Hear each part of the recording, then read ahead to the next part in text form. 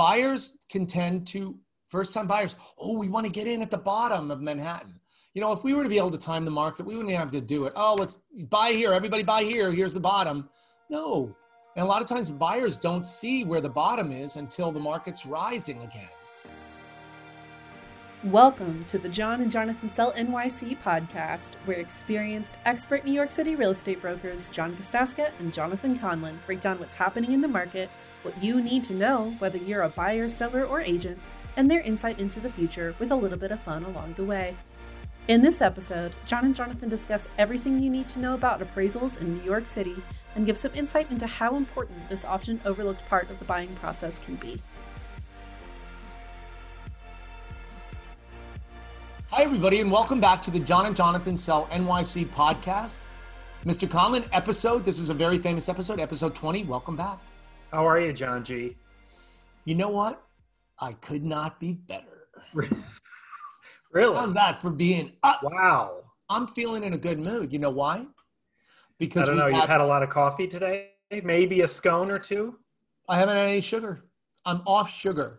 Oh, no. Is it that time of year? It's not that time of year yet. It is. Every time Halloween passes, I'm off sugar because I go into binge territory. For the week? Nevertheless, now let's talk about, so today. I have a bag of candy downstairs that I'm whittling away from as soon as my daughter goes to bed, I'm like.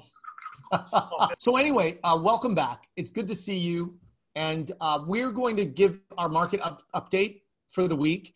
And then today we're talking about New York City appraisals, especially in a difficult market, or in different markets, I should say. So, John Boy, what do you say about what's your market takeaways for the week?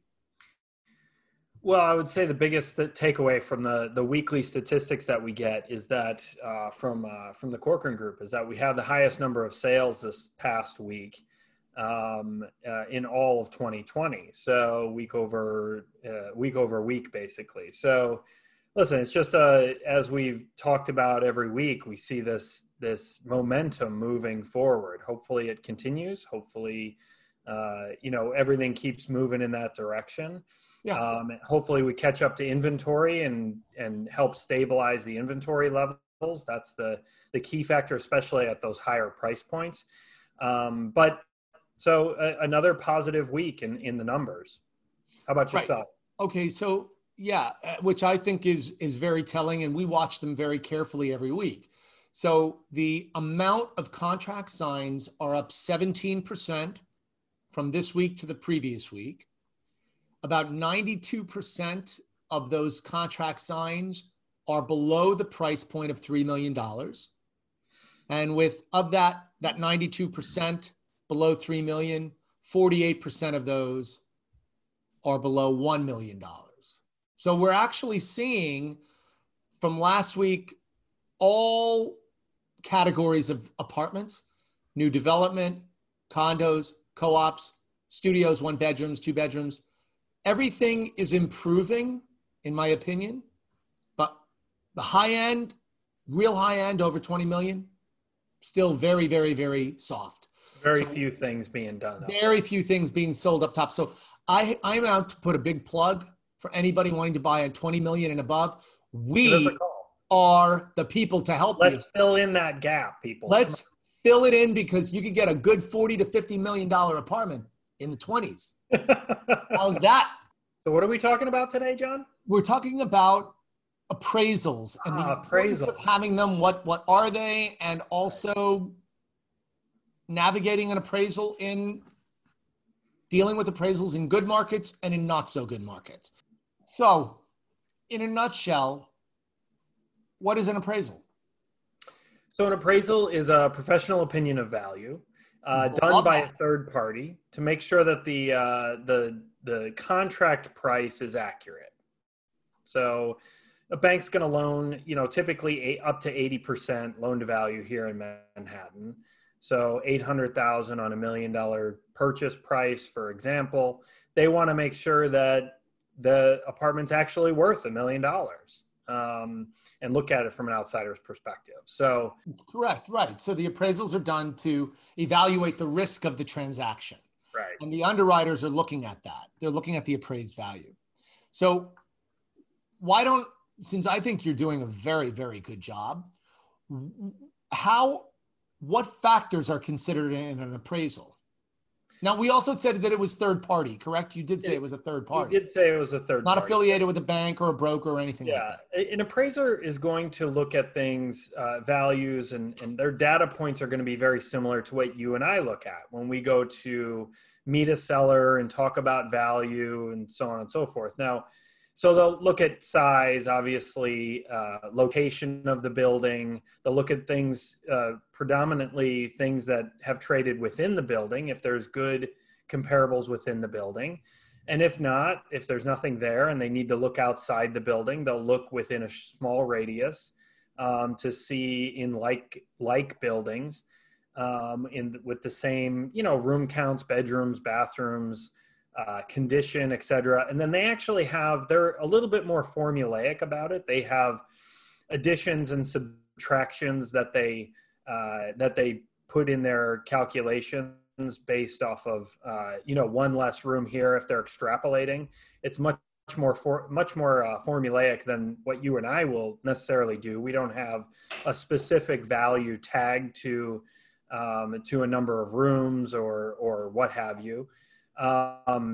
So it is very similar, but also very different than what you and I will do. We'll take a broader stroke. We'll take more into account on the current market, whereas they will look really at apartments that have actually traded. So they can be a little bit behind in terms of what's actually sold and closed. Or possibly what's in contract if they're really struggling to find things to compare it to. So it's then they write up a whole big report and send it on to the bank and to the prospective purchaser. And we as brokers are always very concerned about the appraised value.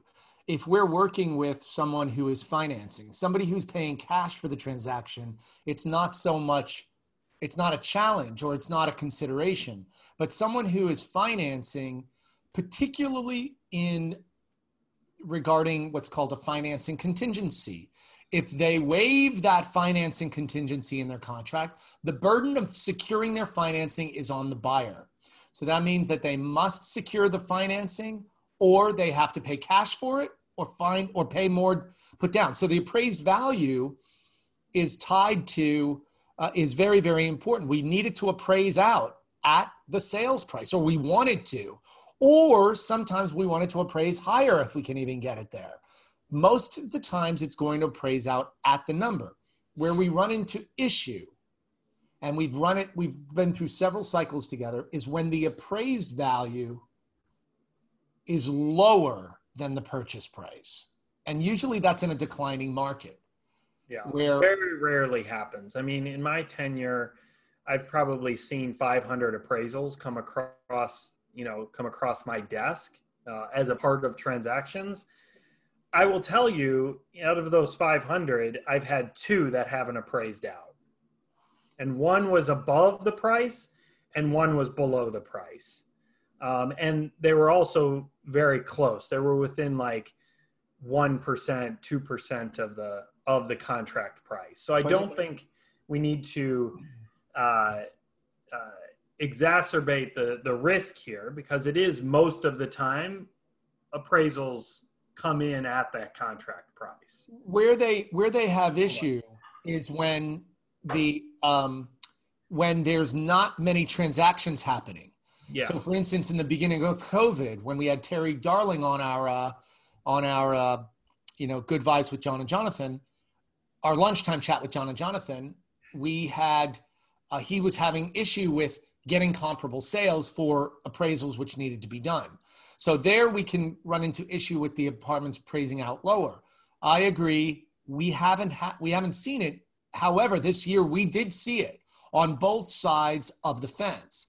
One was a townhouse deal that we did in Brooklyn where it appraised out for significantly less. Right, I forgot about that one. More than, because they won it in a bidding war. Yeah. And fortunately, my customers had a lot of money to be able to put down more money, because when it does not appraise out, you've got to put more cash down. If your loan to value is X on 80% of this value and the value is less, the appraised value is less, then you only get to finance 80% of the appraised value.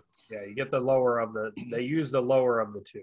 But then recently, as COVID has gone on, pleasantly, I did a small transaction just 3 weeks ago, and the apartment appraised out, I think, $15,000 above the contract price on a junior one-bedroom home on East 87th Street, my junior one-bedroom home.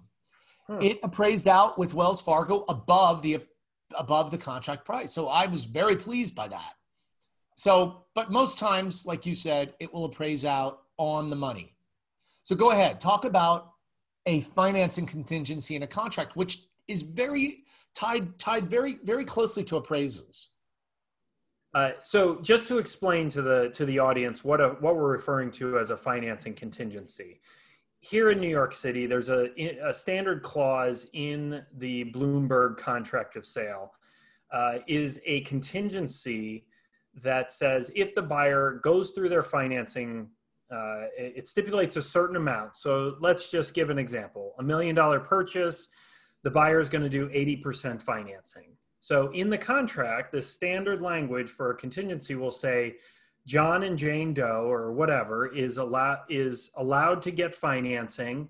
And if they're unable to acquire said financing within a specified number of days, the standard would be 30 calendar days, to get to a commitment letter from the bank, they're allowed to back out of the deal and walk away basically unscathed. They get their 10% deposit back because here it's a 10% deposit on the contract that the seller's attorney holds in escrow.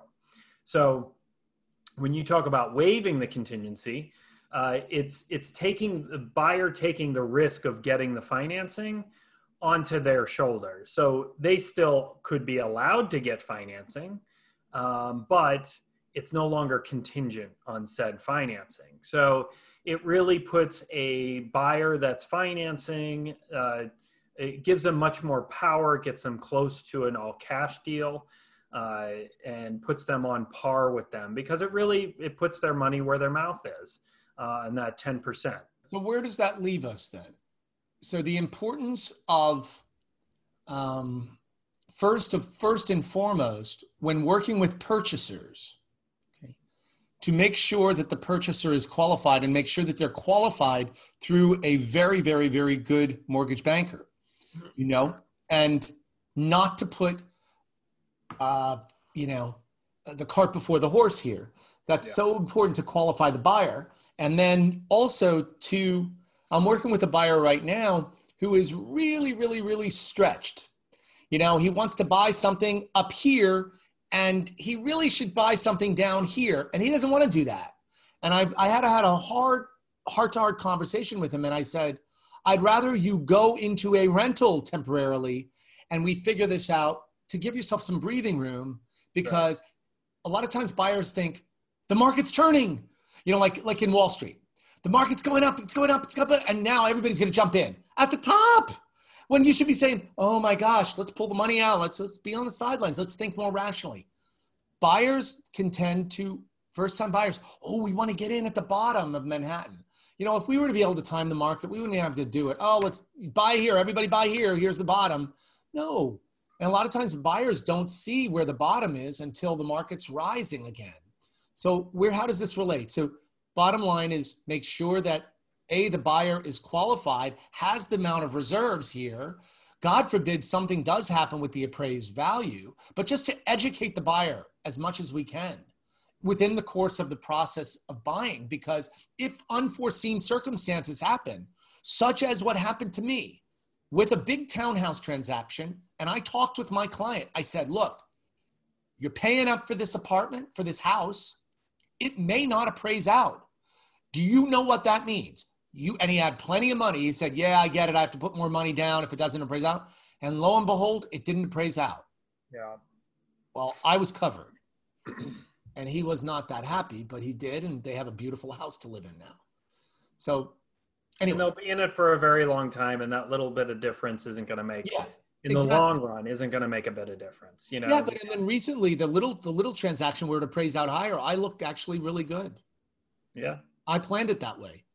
I negotiated it so low. Yeah. I mean, usually our interaction with appraisers is very limited. I mean, they come in and they take a few pictures and we chit chat with them about the market and they. I will tell you one thing, Jonathan, and I would venture to say you're the same thing. The appraiser gets the red carpet treatment, in my opinion. I make sure I am Mr. Personable. Oh, please, here's my comparables. Here's a floor plan. Everybody, John. Do you need? No, not everybody. Oh, please, would you like something to drink? Oh, can I take any more pictures? Oh, wait, let me explain to you what they did in the apartment. I go through it with a fine-tooth comb because I'll tell you what, I want this thing to appraise out on the money. I don't want to have to go back to the buyer and say, oh my God, you got to put them out another $10,000. Yeah. I don't know about you. When we meet with them, we got to make sure that we point out all the little things, especially if it's in a situation where we feel like it's the appraisal is going to be a challenge to get. Yes. I mean, we will take comparables to give to them. We will defend that price. We will defend the price as best we can. I mean, of course, they're going to do their own thing. They have their own process and such. But we've had very good luck with all of our appraisals. Yeah. What's interesting is during COVID times, they were doing drive-by appraisals for these buildings. So they were just going, and I believe they were doing that outside the city as well. But in Manhattan, they did it on my house. Go to the building and just snap a few pictures, and then they would use the pictures from the brokers. Yeah. Which obviously are always staged a little bit, and sometimes they're photoshopped or virtually staged, and they look much better. So I think we've kind of backed out of that now. Now they're going back into apartments and such, but it was how they got around it. Is they decided, well, for safety reasons, you got to use what you got, and thankfully we didn't have any issues during COVID times for on appraisals either. So yeah. Anyway, I think at the end of the day, I think as is always the case with all the different topics we talk about, knowledge is power. You need to, as a consumer, as a buyer, you need to, if you're not, and believe me, there's plenty of information that you're probably never going to retain, which leads you all back to having a level of trust with whoever that real estate advisor is in your corner, so that they can guide you and say, this is what you need to look out for. And if they don't remember to do it, they have somebody to do it for them. So that's where we come in. Well, listen, everybody. Thank you very much for being part of our John and Jonathan Sell NYC podcast. It was a quick one today. It was good. It's efficient. We're quick. And if you have any other questions about appraisals or contingencies, etc. Oh, absolutely. Where to find us. We're here. We wish everybody a great weekend. Thanks for watching us. And